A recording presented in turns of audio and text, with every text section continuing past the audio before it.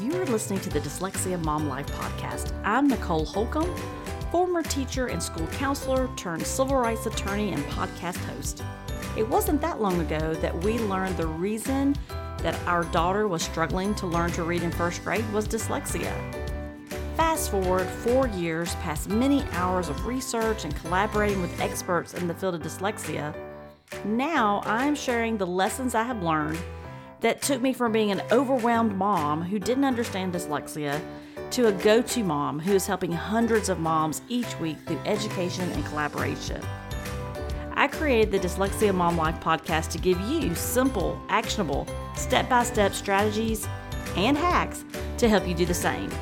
If you're feeling alone and lost on your parenting dyslexia journey and you're looking to find a mom who gets it, you're in the right place. Let's jump in and get started.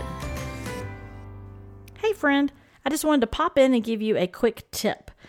Today I want to share with you the International Dyslexia Association. Many people reference this as the IDA. So if you hear someone say the IDA, they are talking about the International Dyslexia Association.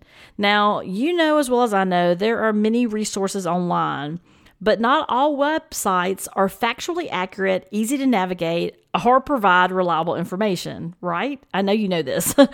I would, though, highly recommend the IDA. So go ahead, if you're driving, wait though, but if you're a place that you have your phone or you're on a desktop, go ahead and open the tab to IDA and go ahead and bookmark that because you're going to want to use that as a resource. So bookmark it on your phone or on your computer. It's going to be a great resource for you to refer to during your dyslexia parenting journey.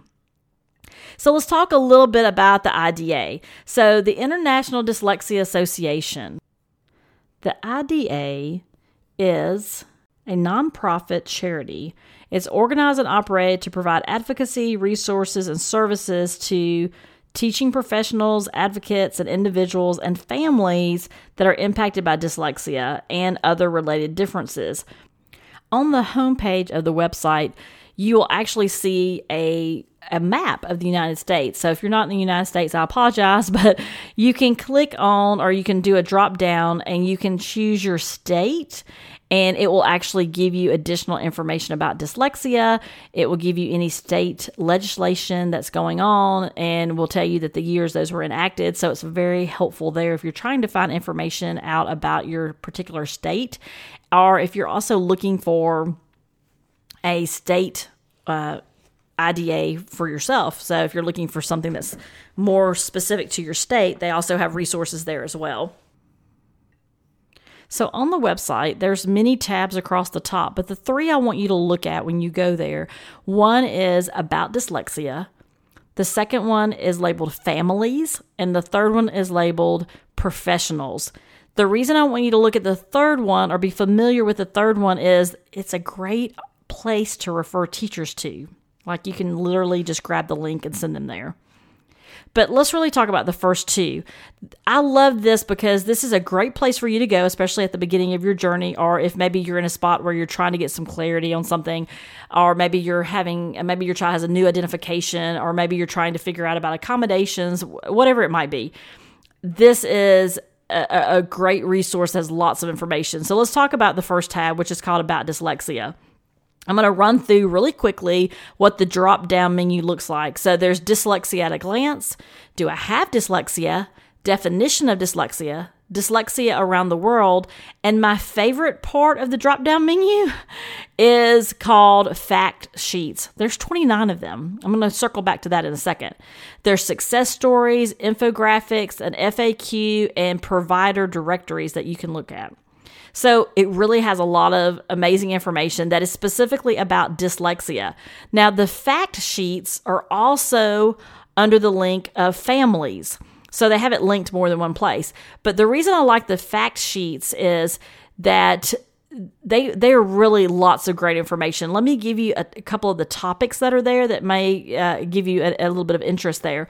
One is a family guide to building language comprehension through reading aloud. Another one is accommodations for students with dyslexia. I mean, how helpful would that be as you're walking into a meeting? Advocating for students with dyslexia in public schools? Absolutely, for many of you. Building knowledge can help build comprehension, success. What about Common Core state standards and students with disabilities? That would be a good one. How to advocate for assistive technology tools and services. We know our kids are digital natives, but we also know that we are living in a time where there are so many pieces of technology that can help our kids be more successful and have less stress while doing it. Morphology awareness. I'm going to do a podcast on that in a couple weeks. You're going to love that. Overview of instructional and assistive technology. So these are critical tools for students who struggle, it says. Oral language impairments and dyslexia. Social and emotional problems related to dyslexia. Structured literacy. So if you don't know what structured literacy is, you can go click on that particular link and it will pull up a page, a fact sheet that will go over everything you need to know about structured literacy so that you're knowledgeable as you walk into meetings and you're better equipped to understand those terminologies. And then the last one, but these are just a couple I pulled. These are not all of them. But the last one I'm going to mention is working memory, the engine for learning. That is a must read, one of my favorites. Now, under the Families tab, like I said, there's also the list again of the fact sheets, but a couple of other things. There's a link for conferences and workshops. The other thing I want you to go to, so I want you to go look at the fact sheets. Okay, that's your homework. Look at the fact sheets. I want you to look at also the Dyslexia Handbook, what every family should know. You can be able to click on a link and it will download it to your computer or your phone or whatever you're using. This handbook, to me, is invaluable. It has a lot of great resources. Not only does it give you a definition and characteristics of dyslexia, it talks about valid assessments. So when you're looking at that evaluation, you can look at what type of assessments should we be looking for here. It talks about identifying effective teaching approaches, specifically, again, to that structured literacy piece. It talks about managing the education of your student with dyslexia. It talks about transitioning into college. Now, you and I, well, maybe not you, but I'm not there yet. We're going into 6th grade next year, but it could be and will be at some point that transitioning information may be helpful. And the next piece it talks about is recommended readings and resources on dyslexia. And then, of course, there's a glossary of terms. There are just tons of resources and great topics in the handbook. Not all of it may be something you need today, but it would be something that you might want to refer back to in the future. So label it a way where you can save it on your computer to go back to, or if you want to, print out a copy and keep it somewhere where you have resources that you refer back to. If you have some type of data notebook where you put report cards or evaluations in like a 3-ring binder, you may want to, maybe put that in the front where you can refer back to it. Now, there's 2 other pieces that they have under the Families tab. There's also a tab for Independent Schools Network. So if you're thinking about going to an independent school, not a public school, you can click on that network and it'll have a list of schools that you can see in the different states. And then there's also a youth art gallery, which is really nice. You can go look at some artwork. So that sometimes is a great place to look as well. I want you to know, though, that the IDA is a great resource for your dyslexia parenting journey. And I want you to think about, if you think about resources, if you have not yet, 3 things you need to do. One is you need to bookmark the IDA. The second thing I want you to do is take a look at the fact sheets. Are there things there that might really resonate with you right now? Like where you are right now in the journey, do you need to know more about what dyslexia is, how they define dyslexia? There's some pieces in the fact sheets about that. Maybe you start there. So what I do is I go back periodically and find things that may be of interest or something that maybe someone's asked me a question about or something that someone needs a particular reference for. And so it will be a place that you want to go back to and refer in the future.